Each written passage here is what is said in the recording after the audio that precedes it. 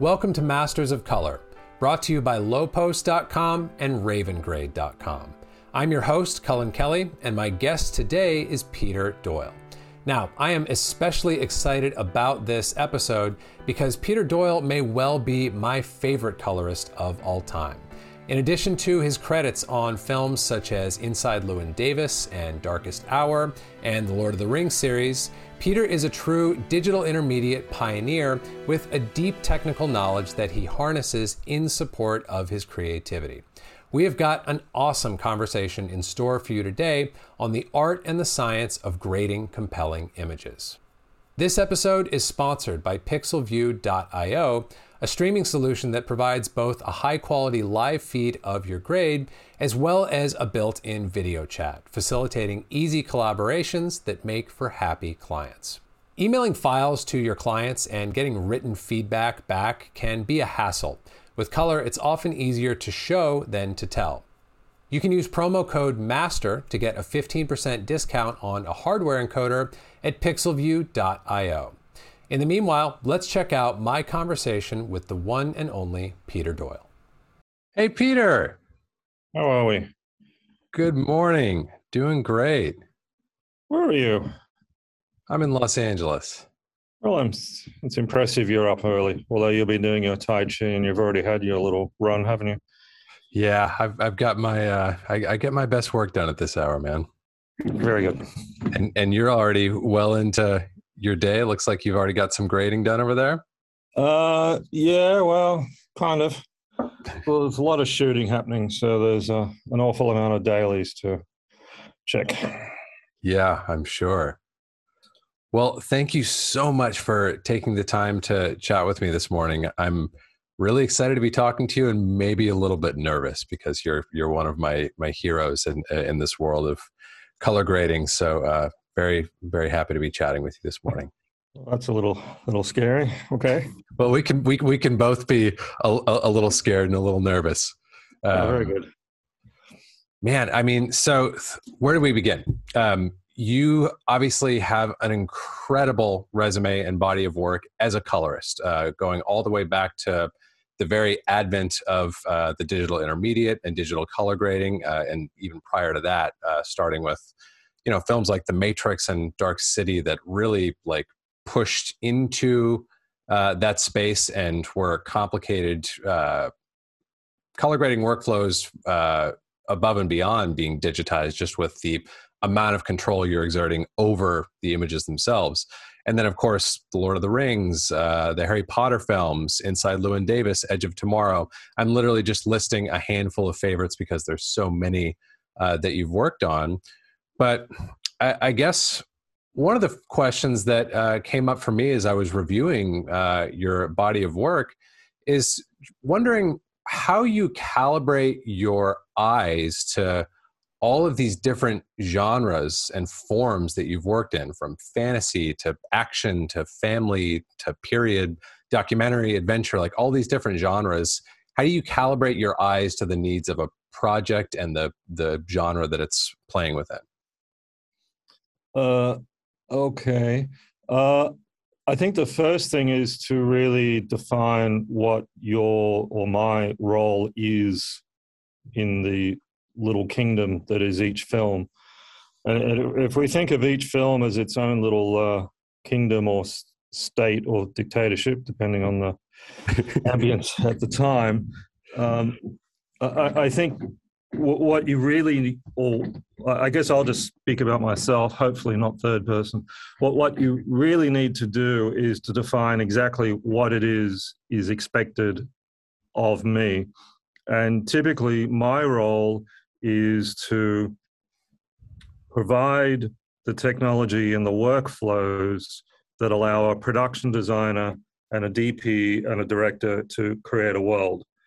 And ideally that's normally created on set, obviously.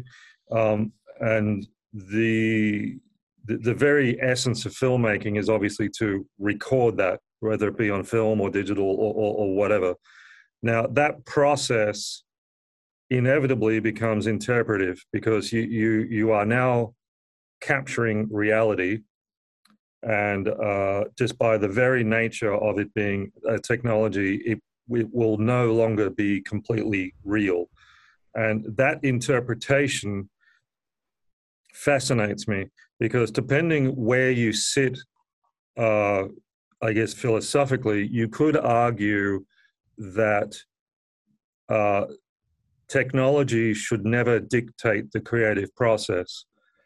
But likewise, the creative process is completely and utterly influenced by the technology, simply because if we take at the absolute most basic, if we really trim it way back to the essence, you'll have a production designer and a DP and a director create a world on set, let's say a green wall with a black-skinned actress. That on set looks the way people want it to look to their eyes. But because we're making a film, we're actually filming that or recording that. So that at that point, you are exposed to technology.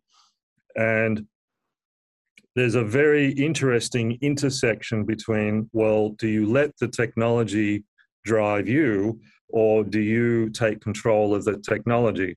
And what's fascinating to me is over the last pretty much 3 decades, to an extent, we really let the technology dictate how we saw our images, because we had no choice, and that was called film. So film negative would interpret the light values and the lighting curve, and then the film print would really define the colors. And the way those colors were interpreted or read was really defined by the manufacturers, Kodak, Agfa, Fuji. And the creative process was having enough knowledge and experience with how these different processes worked to create then an interpretation of what was on set. So the production, and if we think of that, I mean, this is an incredibly verbose answer, so I'm sorry. But if we think of it in the most extreme example, if we take the intent of having a film in black and white, it's how that black and white interprets the tone scale on the set. So a production designer will and especially makeup will have to make some concessions to how the film print and the film negative would interpret the skin tones and the set. So that there was that two-way exchange between knowing enough about the different processes, but also having the process, define how this would work. And then that then rippled through the production, where production designers would have an experience and with how the film print would interpret these scenes. So that ultimately was the craft of filmmaking, and that there was a collective knowledge of how you would read the scene and how you would light the scene. So lighting was not just lighting, it was the choice of your filters and the choice of your print stocks and that whole process of craft. So what's fascinating is over the last, say, 3 decades, as we've moved from film, a very organic, pigment-based way of interpreting colors, to digital, where we've approached more and more this ideal of having the ability to have a true and accurate representation of what we see on set. So we are almost at the point where what you see on set is what you could see on projection. And you can see that all taken to the max with Peter's work and his high frame rate. where then they're also taking the idea of motion even further. Now, that intersection or that almost scale between a very interpretive way of producing your imagery through to the pursuit of an absolute true and accurate representation of film can involve a lot of technology. So what I consider my role is to be across that and to help in that process of how could we get this green that we really like on set to reproduce on the screen. And there's sometimes a bit of resistance or criticism that's very technical, and we should never let our technology dictate our imagery. But I actually consider it the exact opposite. And that's to quote Professor Alexander Kluger, who was part of the Oberhausen Film Manifesto with Werner Herzog and Wim Wenders, and also worked with Adorno at the very start of the Frankfurt School of Marxism. He made a quote once when I was doing some work with him, which has always stuck with me, and that's using the very tools that are used to oppress us, we will take back our dreams. So wow. I feel that rather than criticize technology and say, well, it's not, we should never let it dictate what we want to do, I feel that we should take control of the technology and make it serve us and have an understanding of how we can get to where we want to be. And then if that's presented to the filmmakers, and particularly in my little world, it's very much the DP, director, and production designer. That's like they're the kind of, that's the holy trilogy that I answer to. And that's what is it that you want to do? Okay, well, we could try this and we could try that. How does that work? And then it becomes an interpretive process and therefore a collaborative process. So, yeah, and then on a personal level, to answer your question, how do I calibrate my eyes? It's actually in that process of establishing visually what is the hope, rather than just looking at some references and going, okay, we can copy that. So rather than always doing an homage or making something retro, it's more of an interpretation. So in terms of calibrating my eyes, it's never really a question of trying to change how I view it.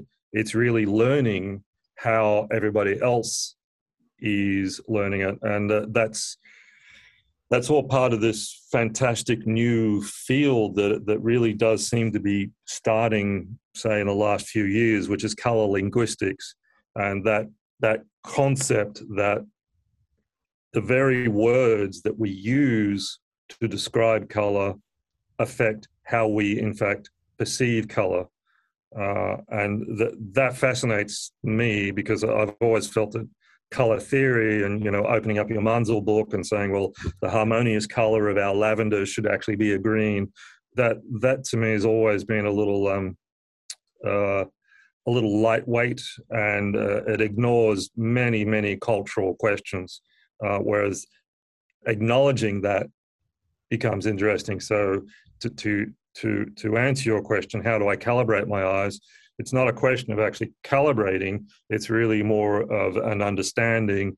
And it's a bit like when you meet a bunch of people from different countries, you really try to find that common language and then have that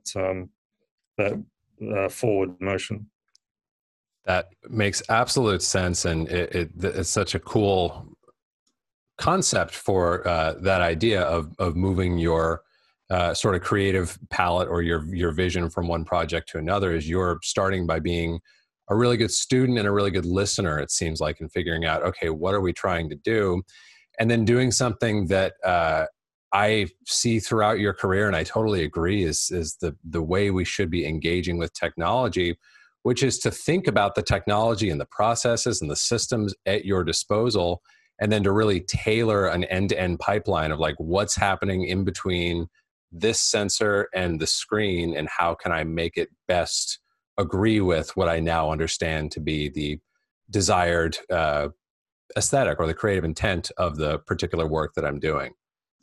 Yeah, because I think the thing to understand is I mean, without making it too political, is to not be victims or passive, but to actively engage. And the first thing is that, film stocks were actually made, certainly they were made by companies and very large companies, but they were actually designed and built by people.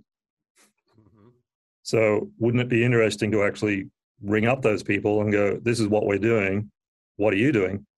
And then out of that, you could find something interesting.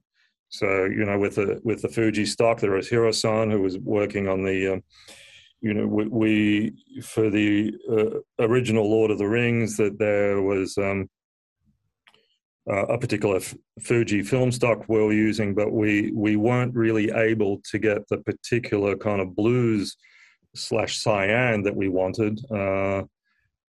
So by really speaking with Fuji, it seemed to be a pretty easy tweak. So they really did change the chemistry and released a new print stock, which became the base of that film, which was an amazing thing to do. And even with Kodak at the time, there was talk of being able to do kind of customized film stocks, because it's something, in fact, I was just chatting with some filmmakers yesterday about, is that it really is about 10 years ago that film print stocks kind of finished off. And to give you some idea, it was on one of the last of the Harry Potters, we were typically making print runs of 27,000 prints. So the sheer scale of that meant that both Fuji and Kodak were absolutely at the zenith. They were really at the peak of their technology of print stocks. And, there was like the 5218 print stock came out, but there was like a little issue with its sensitivity to infrared, which whilst it looked pretty good for skin tone, it was a nightmare to work with in a film lab because all your little infrared lights would actually fog the film. So then out of that came the 2219. So at the time, the ability to modify chemistry was absolutely at its peak. And then because the digital came through and the whole other reasons, it's really taken a while for digital to kind of catch up to that ability of people being in control of their technology and being able to respond to the market. So I really think in the last 5 years, what's become exciting is really the explosion of the 3D lookup table, which at the time really wasn't a big thing. But now that color science has really become firmly established in the process of color grading, it's now really a fantastic time to be color grading with digital tools, because our manufacturers and there's a lot of independent consultants around that are able to respond and to come up with different ideas as it was at the time with the filmmakers. So in Norway, there's a fantastic university with a very strong color science faculty who are doing some really great things. Obviously, the Rochester Institute of Technology, with their involvement with Munzel, and there's a university in Zurich who are also doing some really very interesting things with color in terms of film restorations and print stocks. So there's a lot of very interesting things around, and to be able to tap into that and really have the attitude that if the software package that I have does not do what it is we want, let's just build it. Yes. I mean, I think you're touching on what I find to be the most exciting and most challenging aspect of like contemporary digital color grading, where it's like we have everything potentially inside of the box, and we have the potential to be able to iterate and develop very quickly, and to say like, hey, let's build half a dozen different, kind of creative print stocks if we want to do that for a different picture and try different things out. We have a better ability to do that inside of a box than even, as you mentioned, like Kodak and Fuji at their zenith. They're still dealing with an organic analog compound and the chemistry thereof that are just complicated and slower, I would imagine. So we've got all this like potential and opportunity. And the big challenge now is like, how do we like skillfully wield it, I think, which again is part of what has marked your career from the very beginning, of figuring out like, all right, we've got this massively powerful system. How are we going to work within it in accordance with our creative goals? Yeah, it's also, I think, a question of not clogging up the creative conversation. And again, it keeps coming back to that idea of language. So if for example, Joel Cohen has just finished Macbeth, shot by Bruno Delvino, and it's being premiered at the New York Festival next month. So the overall brief was for that to be black and white. So you go, okay, that's great. And then the next question is, okay, so what are we thinking? Are you doing a theatrical release or a streaming or a film print release? The response is definitely a contemporary theatrical release. So that means digital projection and then streaming. So to give an example of how it becomes interpretation and language, the reality is that you cannot release a black and white DCP. There is no such thing, because there are no achromatic digital projections, well, outside the medical industry. Right. So in the medical industry, you can have a true achromatic, true black and white monitor, but the digital cinema chain is color. That's the way it is. So that immediately would seem to be a downside, because you can't have true black and white. But the upside of that is that now you are not passively held to the actual white point of the black and white film stock that is handed to you, whether you use Tri-X or Orvo or whatever. You now have this ability to take control of the actual white point that you project. So it means that whilst you can't project pure black and white on a DCP projector, that's the downside. The upside is you can actually control whether it's a warm black and white, whether it's a cold black and white. You could even dynamic across it and all of that. Now, the thing is to sit down with these filmmakers and make the statement, well, there is no such thing as a black and white projector, and you're going to be able to control the white point. I mean, you would just be using language that just makes no sense whatsoever. So it's a funny thing, but an old colleague of mine that I worked with for a long time, the late Andrew Lesney, the DP, would say it's always about presentation. So rather than sit with the filmmakers and say, well, you can't really do black and white because you can only do a color projection, it's more about we can do this black and white imagery, but we can now control whether it's warm or white, and then to present language that the filmmakers can hang on to So, for example, both Joel Cohen and Bruno are very big photography or photographic print collectors. They both have amazing collections, and they're very aware of photographic printing. Old school darkroom.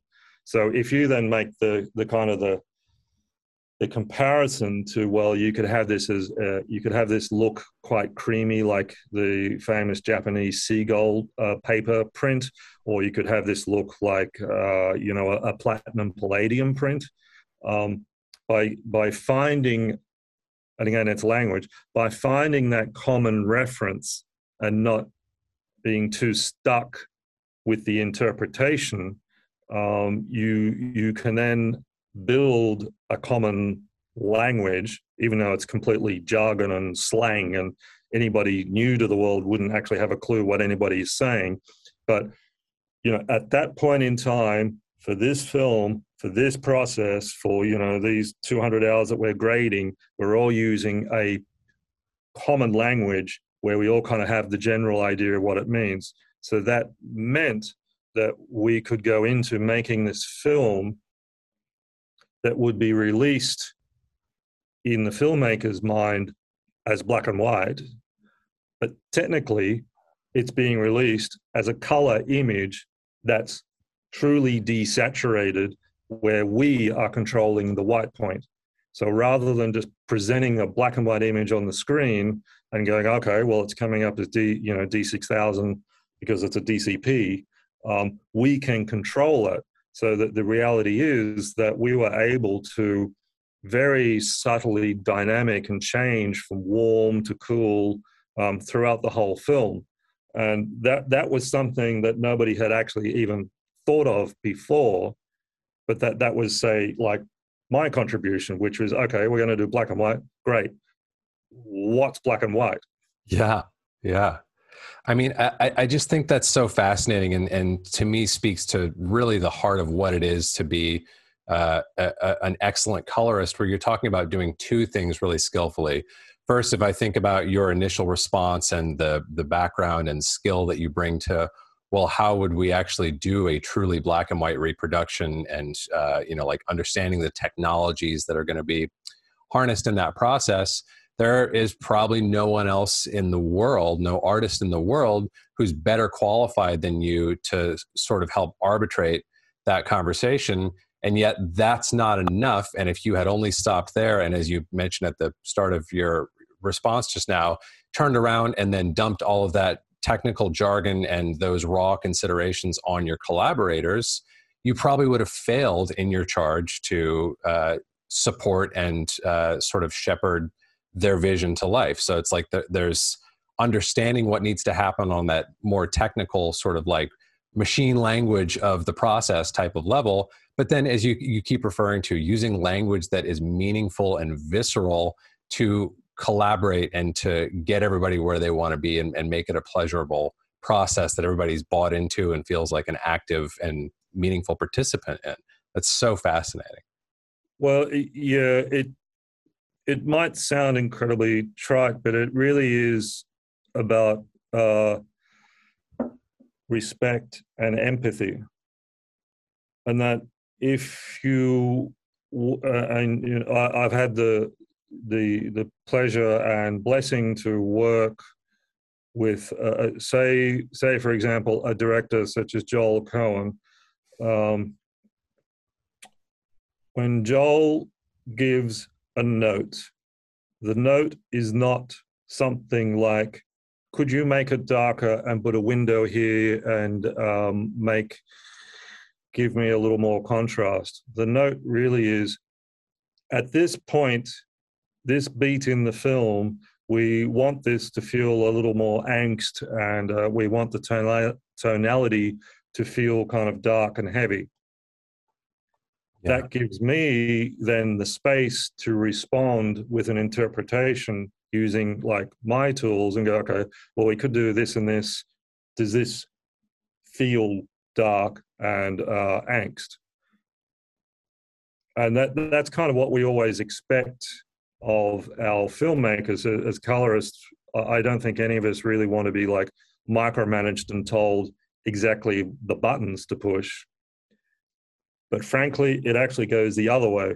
I don't think any filmmaker wants to be told that they have to have the language and the understanding of the tools that we're using.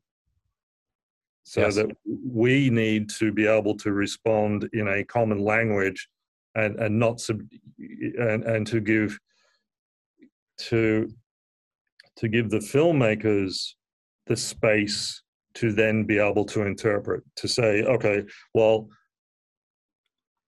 we can get a black and white image for, in this example as an anecdote, we can get up on the screen a black and white image. That's absolutely no problem.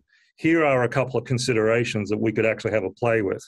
The first thing is, how do we get to black and white? And that's a discipline that's been in filmmaking for 100 years. Do we use a green filter? Do we use a red filter? Do we use an orange? Do we go for really, glowy skin? Do we go with very dark skin? And then you kind of narrow that down, and you can maybe make some references and go, okay, well, if you think of the black and white work of Helmut Newton, who always had very stark contrast in skin tones because he was typically using a green filter. If you think of like all the the black and white work of Richard Avedon, he was using very much sort of platinum palladium printing, so quite warm but very very hard contrast. So they're all the kind of considerations that we can think about. And the second is, straight up, if you think of black and white films, through the 20s and 30s, I mean, they were tinted, that, they would be blue and green, and there'd be a whole assumption there. So, let's have a play and see what it would look like to start to tint it. And obviously, I think these days to go with like completely red and blue, that's not appropriate, say, in this case.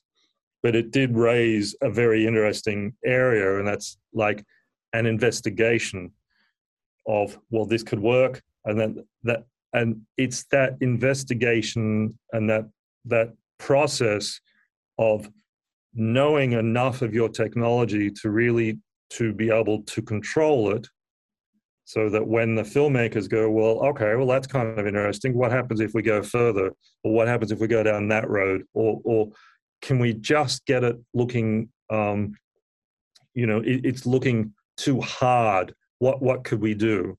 And it's that, to answer your really original question, it's that dialogue and investigation that I find interesting, and particularly sitting there with the idea of, well, if it's not available today, let's work out what we want to do, and I'll just get it built.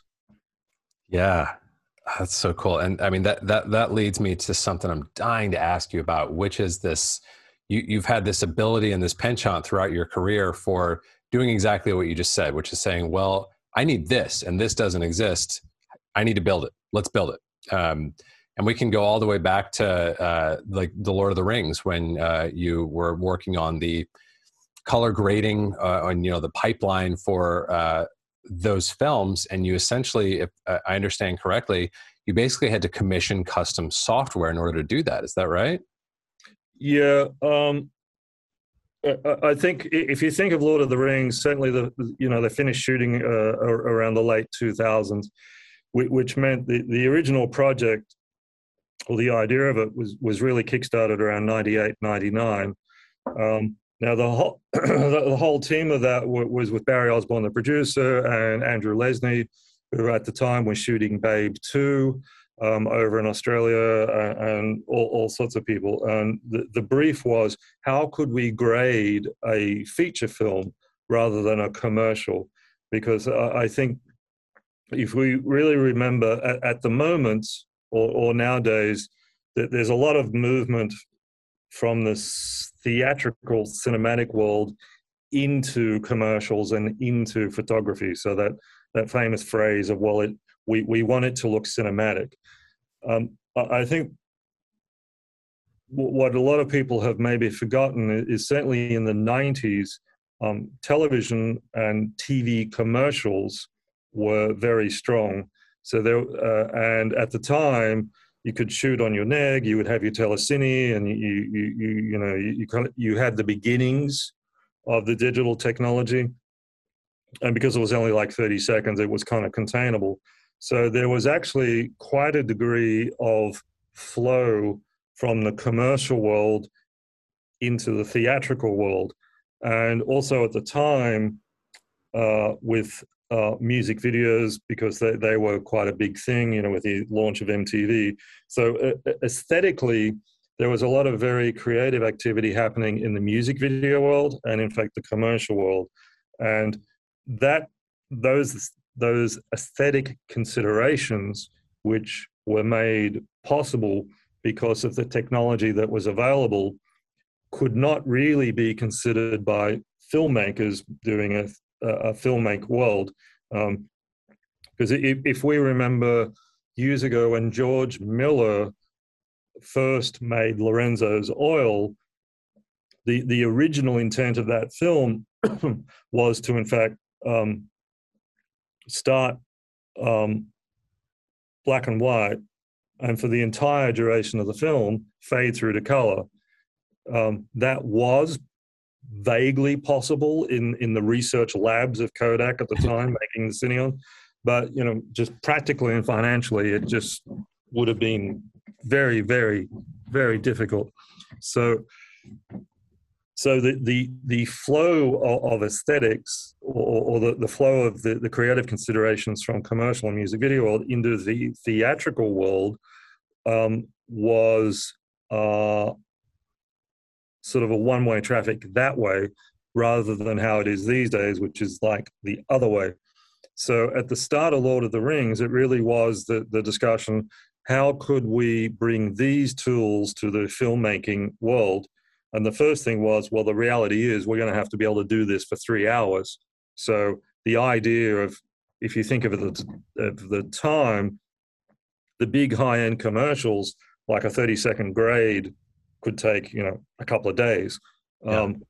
That's not going to work for 3 hours. So at the time, we investigated whether we could use a couple of, for example, flames and all of that, but it just wasn't viable to just get the sheer throughput of work. And it was also technically, it might even be impossible to conceive of these days, but at the time, disk storage was a big deal, and also bit depth. So we really wanted to be able to record back to film with at least a 12-bit log or a 10-bit log file, or at least a 12-bit. And there really wasn't any digital package available that could do that, because at the time the Flames were only like 8-bit with the reality engine and all of that. So that crystallized into a brief. We need a package that will allow us to grade, but it needs to be at least 10-bit log or a bit depth of 12-bit. And we need to be able to scale it across a few things, and then we need some other color calibration. And at the time, I spoke to various manufacturers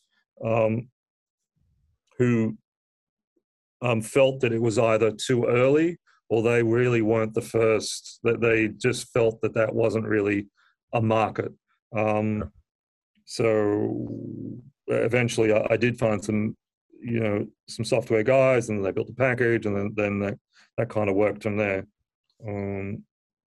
So, and then these days, the big thing is actual manipulation and color science. So working with the different, so that the kind of the big thing now is color appearance models, and are we in fact grading in the best color spaces, and is in fact RGB really the best way to grade? Yeah. And what's proving interesting is the answer is yes and no. And certainly in the last few years, certainly ASUS has done some great work to really help just calm things down and to give us a kind of good base from which we can wrap our different things. That, so that now the idea of a scene referred and a display referred, that all makes sense. But what I think is the new frontier is this idea of color appearance models, and really being able to truly grade in the space that we are looking at. Like a perceptual, more perceptually uniform type space? Yeah, because at the moment, if you think, we work in our big fat, ACES CCT, or the, ARRI wide gamut, these huge big color spaces, and then we're ramming all of that through a lookup table or LMT, whatever. So it means that the in the most simplest terms, the control that's called red isn't actually being seen as red. It's actually being seen as like burgundy, and that's what we're all used to. And so there's a lot of the guys, say the commercial world, that'll go kind of commando and just will grade in display space, and that's fine. That can work for them, but it can be problematic for other things. So I think that's kind of what's interesting. Well, that's kind of the new frontier at the moment. That's fascinating, and brings me to something else I really wanted to ask you about, which is, if we think about this evolving frontier of like working in a proper sort of scene referred workflow up until the very tail of the chain, where we are targeting a particular display for a particular deliverable, and different color management solutions that like ACES kind of began the evolution of, and that we now have different answers to. Like in my Resolve, I have my Resolve color management in addition to ACES, and in your Baselight, you have the TCAM system, and Baselight actually, I think, even does a better job of kind of offering up all of these options, like a tasting menu to the artist of like, well, do you want to have an ACES pipeline? Do you want to have a TCAM pipeline? Do you want to use Aries pipeline? Like all these different options. And what I find fascinating and overwhelming is, like, after I went through that initial learning curve of understanding color management, then coming to understand, like, oh wait, so like even though they're both technically sound, like Aries answer to getting from big fat dynamic range color gamut down to say 7 or 9 or even 1000 nit PQ, their solution to that isn't going to visually look identical to Baselight solution or to Resolve's solution. Like, what's the deal there? How can that be? And how do I, as an artist, navigate that and make the right choice? Like, it's a crazy, overwhelming thing. I guess I'm just curious if you, like, how you think about that and manage that. Yeah, well, I think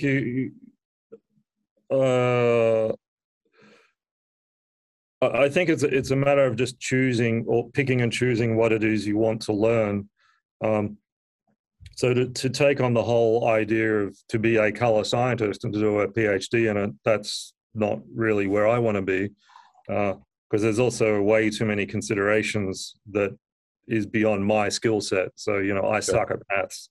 So therefore, color science is just not going to work for me, because I wouldn't have a clue how to navigate through the kind of the maths that involved.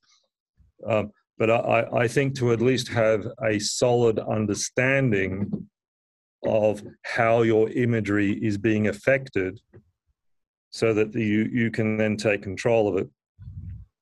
Yeah. So to understand what a color space is can be very helpful, because it then means that at least you can kind of understand or take control of that.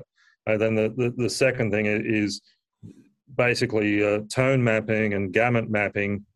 Whilst it's just incredibly complicated and there's a million ways to go about it, I think understanding just the process of that then means that you yourself can take control, and then when you see something, you go, well, that's because of that. So I can resolve that. And I think the other thing is to really make your software developers your friend. Sure. Because they're going to have a much better idea of what's going on than yourself. And whilst it's expensive, it's also just having your own R&D time to just really try stuff yourself. That makes sense.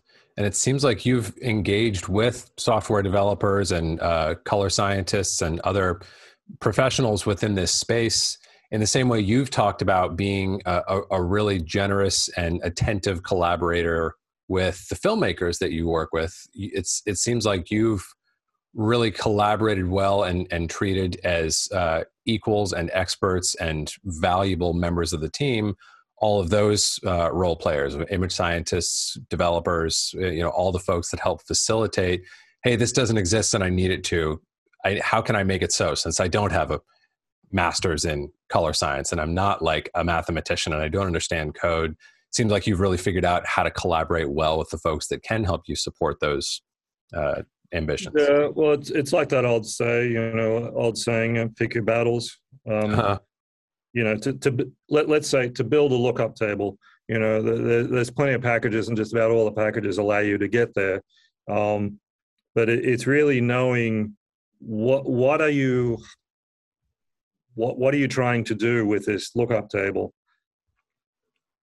And that's, if you're going to use it for grading or are you going to use it for gamut mapping? And it's also a question of fear.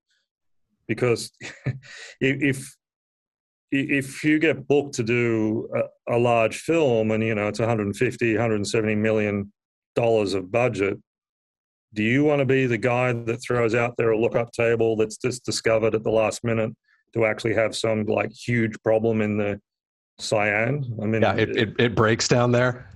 Yeah, I mean, I just don't have I'm just not man enough to do that. That's when you call in a professional,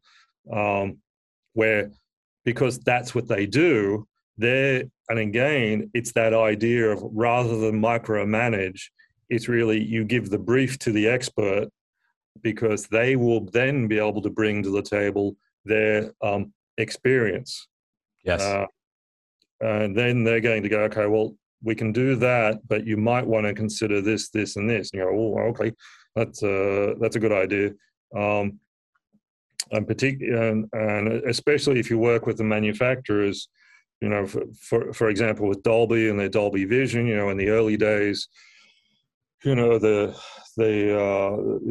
projector was actually being driven with an HDMI, and then we discovered that they were actually using the SMPTE full, which is different to normal full. There's 4-bit depth difference, which for 99% of the imagery you wouldn't really notice. But if you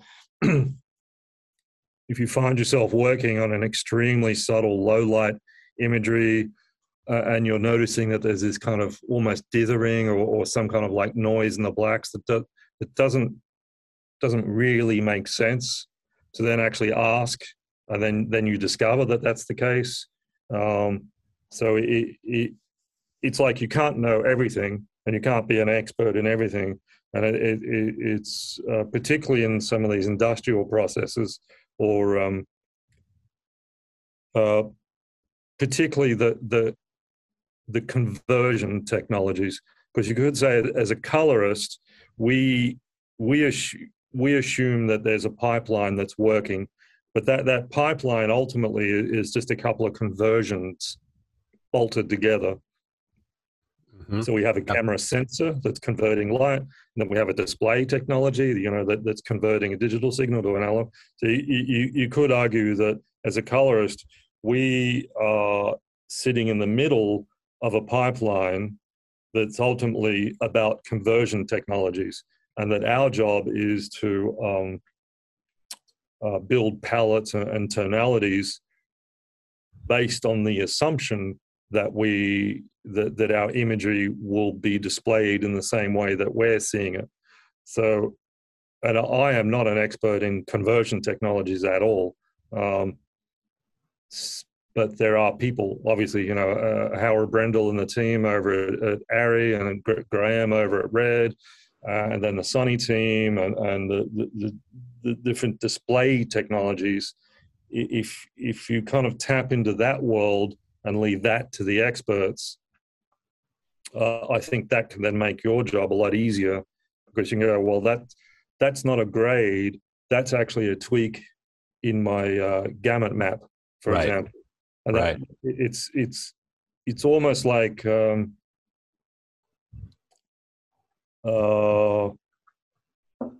really just getting your parameters locked down, so that then you don't have to do all this like hand tweaking. That completely makes sense. And I think there's a really important lesson for all of us listening to you share your insights and experience that you professed. I'm not an expert in this stuff. It's not my passion or my field of study. And yet you're very curious about it. Like some of the examples you've already given, it seems to me that at least in a few examples, like the slight scaling, like tonal scaling thing that you just mentioned with the Dolby projection, I imagine you had to ask a question more than once for someone to take you seriously and say, oh, you're right, there actually is a little mismatch there, or something that could be tuned or calibrated better. I imagine you had to be curious, a little persistent, and collaborative in order to scratch that itch, right? Yeah, well, it really it always comes down to the famous, show me. So if you really if you can really set it up so that you can show, well, if I do this, this happens, and if I do this, this happens, but it doesn't make sense that I need to do this. What's that? And everyone can then start to think about it. Yeah. How cool. I've got another subject that I want to discuss with you that I feel like you are you're very future facing in this area, where we've thought historically, obviously, quite a bit about color reproduction and tone mapping, and in recent years, more about like, oh, how can we target multiple displays, and how does HDR affect the way we think and operate? But one of the things that I see you talking about a lot and working with a lot is like texture, and specifically MTF. Can you teach us about what's up with MTF? Why should I care about it? And how do you as an artist think about it from end to end and work with it? Why should we care about MTF? Well, if we think of if I'm always a fan of looking at the photography world, because the photographic world has one advantage. Well, it has many advantages in that it really is just yourself, and you're producing a couple of prints, and it's just a moment in time. So you don't actually you don't have to deal with temporal considerations. You don't actually have to deal with 24 frames. You can there's a lot of things you can just do with a print. And so if we just kind of remove the baggage of trying to make a film where you have all the time considerations, the thing that photographers live and die by is their lens. The Leica versus the Voigtlander, and they'll do all sorts of things that, they'll just breathe on the lens. They'll just put Vaseline. There's just, or hang little trinkets in front of it, or get some little fishing wire to just hang it across in front of the lens to get a flare. There's just, you're always trying to do something to the image to render it in interesting ways, or visually pleasing, or confrontational ways. And then you're printing it, and then you are always choosing the kind of paper and the kind of chemistry, if it's the old days, or sharpening. So there's that process is always a consideration, and it's part of it. You get your tonality, you get your color, and then you get your sharpening to really make it very simple. And whether it's like it's calmed down now, but a few years ago, particularly in advertising, if we think of sports, I don't know, all the ads for sporting clothes, they were as sharp as hell. They were, that was the aesthetic. And then if we think of uh, lifestyle ads from like the 90s where everything had a fog filter on it and everything was glowy and soft. But that thing, that texture is a consideration. So then if we take that into the feature world, one consideration is whatever we do to the image, we will have to deal with it for at least 2 hours. So if we're going to make a really soft, glowy, fantastic image that looks great as like a single photographic print, are we going to be able to sit through that for 2 hours, or is it just going to get in the way of the storytelling? And then likewise, the super sharp, super high contrast aesthetic, again, is that going to work for 2 hours, or are our actors just going to get evaporated and just we'll never actually we'll just see these like graphic shapes with some voices. So that's one consideration. The second is that the DPs live and die by the lenses. There's a huge fashion at the moment for anamorphics and vintage anamorphics in front of a digital sensor. And Panavision Series Cs, Panavision have like truly emptied out. There are no anamorphic lenses that you can rent at the moment. Just everybody's doing anamorphic. And if you get like a Panavision C series and drop that down to like 2.8, that is not a sharp image at all. But it's a beautiful image. It's very aesthetically pleasing, and it's a very engaging image depending on the story. Likewise, if you get the Zeiss master primes and run those at like T5, 6 or something, they are as sharp as all hell. They've got amazing contrast, and again, that's appropriate. So that whole consideration, which is driven by the story and the actors, I mean, that's all about flair and MTF. How sharp is it, or what's the MTF on it? Likewise, the flair is therefore how bloomy.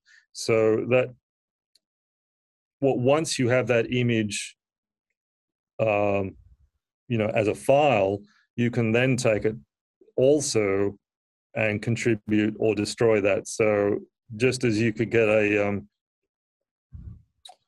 you could shoot something, say, on an ARRI A60, let's say something like the work of Philippe Rousselot. You could shoot with the latest Leica lenses on an ARRI A65 and then light the set so that you really are running at like T5, 6. That is like the sharpest, amazing image. It's like crystal. It has the way the Leicas render the image. They're kind of the way their flares work. It's like this amazing crystal. Again, it's a very beautiful image. But you have a 6K image, and you're going to display that on a 4K projector. So you have to down-res it. In that process, that one button, you could just destroy everybody's work that they have spent years of R&D in getting the perfect MTF. Because if you go from 6K to 4K, if you use a Lancos or a Gaussian or whatever, you can just truly just destroy the image. And if you down-res, and let's say a typical mistake, you would call up a Lancos 6 tap, but run it in linear. That just then means in HDR, you're just going to have all this ringing and you're going to have this noise. So you basically will have just destroyed the image.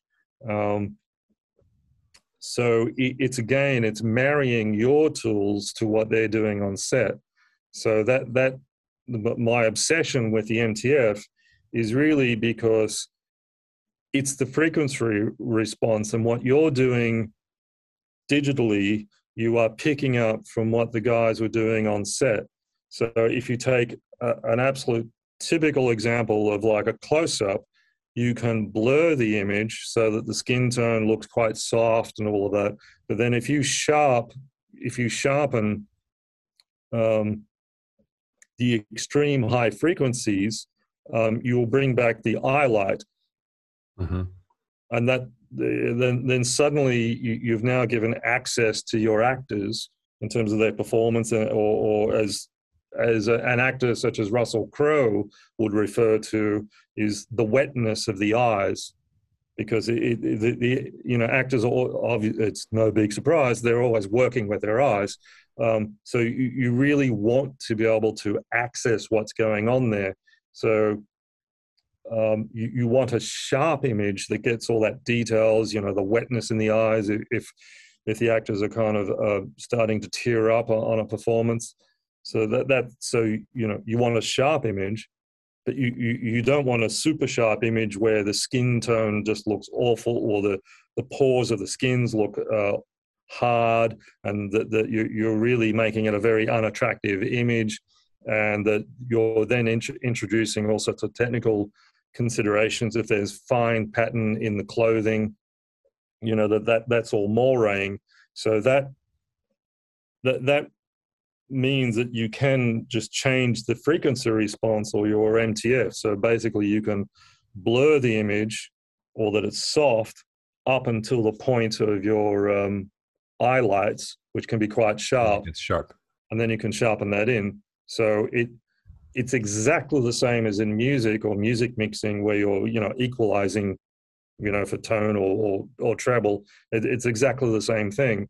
And so you can do that digitally with a lot more control, just as the DPs will do. So in the old days, if you were shooting with diffusion, you wouldn't just shoot with one diffusion for the whole film. You would have different sets, from the close-ups to the wides and all of that. So that's why I think that's important, because it's actually the texture of the image, and it's also the flare, the blooming, and how the colors kind of interact together. That's so fascinating, and it just seems so much more important when you get out of the 100-nit container of SDR. I mean, it of course matters there as well, but I know for me, with the more work I do with HDR, and when I'm looking at an image and a new frame will pop up, and I'll go, oh, that's a little crunchier, like the contrast is a little heavy there. And I often find myself going like, well, is it contrast, or is it texture, or is it a little bit of both in terms of where this needs to go? They're so intertwined, and you really can't, you can no longer, I feel like I got away in my practice. Maybe I'm just a careless artist, but I got away in my practice with SDR for many years without ever really thinking about texture, besides like, oh, let's add some film grain, or let's soften it a little bit overall. But you're talking about using an equalizer, like you mentioned, and I'm really playing with like, all right, at this section of the MTF, do I want to go softer? Do I want to go sharper? And really sculpting that in accordance, again, with that kind of creative brief and creative vision that you have worked out with your collaborators. It's such a new frontier, I feel like. Well, everyone always used to use that. I mean, in the old days, there was a optical printer at the Technicolor North Hollywood labs that everyone would prefer to use, the number 7, because they had the latest dichroic filters. Or yeah, I mean, again, if we think of like music videos in the telecine days, where people were doing all sorts of things, you'd shoot on neg, but then you would do the filters on the telecine chain, or there was all sorts of really wild and crazy stuff. It's just taking that out of the slightly randomized, rather unpredictable world, and just putting it into the digital world, where you can control it and to modulate it really across 2 hours. Yeah, I mean, you're talking about exerting such granular control and about having iterative control to say, oh no, that's actually a little too much of that. I'm going to pull that back. Both of which are new things that are obviously very powerful, but they put new onus on the colorist and other filmmakers involved in those decisions to really nail it, because you do have so much more control, right? Yep. Yes, and it's and I think the audience appreciates that. I think the viewing audience is quite sophisticated now, because everyone has a pretty decent display. I mean, if you think about the quality of iPhones and iPads, I mean, they now have become the de facto review tool these days. So, basically you could argue that just about everyone really is viewing on a 2K P3 really quite decent monitor. And they also have access with their own imagery, with their own tools, with Instagram and all the rest of it. So this process of giving a look, everyone, it's become part of the vernacular. So as a colorist, you kind of need to keep up with everyone, frankly. Yeah, for sure. Well, Peter, I feel like maximum another 9 or 10 hours and I could get my first list of questions answered from you. But since I can't co-opt your entire day, I want to wrap up today by asking you about sort of charting a career, both in terms of like being successful creatively, but also professionally. Let's say I'm a year one colorist or a year two colorist, and I'm really committed. I'm all in. I want to do this thing. I want to cultivate my craft, and I also want to, like make a living doing it. What prescription would you give me? Do you have any advice to offer? Well, I think find yourself some collaborators, filmmakers that kind of you can work with. And I think just be aware that you are playing with some pretty big dollars. If you pick up a big Netflix series or an Amazon series, that's you are taking on quite a responsibility, because you are creating the final product. So I think whatever you do at whatever scale, to make sure that basically, I guess in shorthand, that you can get stuff out the door, that your product really will pass QC, and that all technically it will actually deliver what's required, to take the delivery specs seriously. And if you as the colorist feel that that's not really your area, you'll need to make sure somebody's in charge of that, because otherwise, it's like as a studio, they're going to go, well, this person's fantastic, and they're going to be able to, bring an enormous amount of creativity to the table. That's great, but how do we get our master that's going to be, technically up to standard and will work? So I think as a colorist, you'll need to look at your team or put together I guess in summary is to not be a lone wolf. Interesting. Yeah, that makes a lot of sense. Because the stuff's going to break. So are you going to swap out your graphics card, or are you going to build that LUT that ends up breaking in the cyans or whatever? And then you get your EDL turned over. It's like, okay, and there's now 1,000 visual effects shots, but there was a change of heart. Are you going to go through and do this by hand yourself? I think it's just take a bit of a holistic approach to, I guess in really brutal terms, where you want to be in the great cog, in this great machinery. Yes. To be the freelance guy that kind of just swans in, does the grade, and kind of wanders off, that can work. but then that just means you'll need to build that relationship with the facility to make sure that that's kind of working. So I think that would be the main thing, because there's a lot of independents now that are great, but they can't offer everything else that's also needed if you're delivering something to a studio or Netflix. So I think that's really just working out where you want to be in the greater scheme.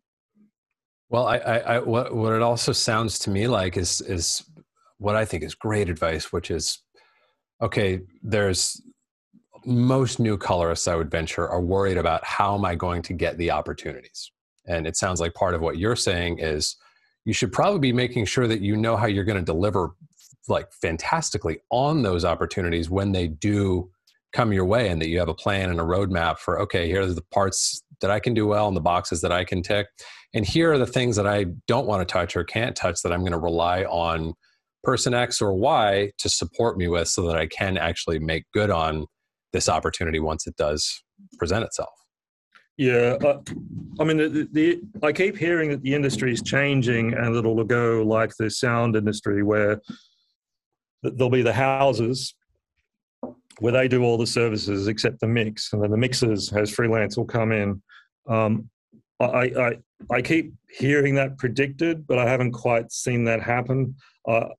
I think, and it actually depends on the market as well. That LA is very different to London, which again is very different to New York. But I think if you're a younger colorist starting up, the thing that I would suggest is to avoid trying to rebuild a big facility, or to be aware that if you are taking on a big, 8-part series for Netflix or Amazon or a big studio picture, it's not just the grade. There's a whole bunch of other things involved. And if you look at a typical DI or a post budget, the grade is a certain component. The deliverables are actually a larger component financially. And, do you do deliverables yourself? So I think the smart thing to do would be to partner up, or at least have discussions with some facilities to go, okay, if I get a grade, can I come into your place and do the grade? And then just clarify, okay, who does what and all of that. And then that would be the first thing that I would be doing if I was starting today. I'd make sure, I had my own like little system, but then I would sit down with some of the bigger facilities to go, okay, is this going to be possible? If I have a project, I can bring it to the room where then your guys handle the conform and the deliverables and everything else. Because otherwise it can just, if you're a little boutique, you take on these monster productions that they'll just kill you. Yeah, I can vouch for that firsthand. That early in my career, being like, cool, I got this thing, and like, man, like we're really vibing creatively, and like the grade looks awesome, but the job's not done at that point. You got to deliver all of these, in some cases, exotic and far-flung and ever-changing formats and standards. And if you don't deliver on that, then like the last impression is the lasting impression, right? And that doesn't do anyone any favors to like flag at the like finish line there. Yep. Well, that's great advice, and I'm so grateful for the time that you've given us this morning, Peter, and for sharing your experience and insights, and for I feel smarter just listening to you talk about this stuff. I don't know if that's actually the case, but I feel that way. So I'll go into my day feeling a little more educated and capable of making the magic of color grading happen. Or at least know how to be verbose. So. Well, as you said at the beginning of our conversation, I mean, that's half the battle. For ultimately being a visual product that we're producing, language and dialogue is such an integral part of what we do. So absolutely, I'm going to take that lesson too. Yeah, great. Okay, well, thank you for your time. It was very interesting to think about this. Absolutely. Thank you very much, Peter. I hope to cross paths with you again soon, and happy grading until then. Okay, thank you. Okay. Take care. Bye-bye.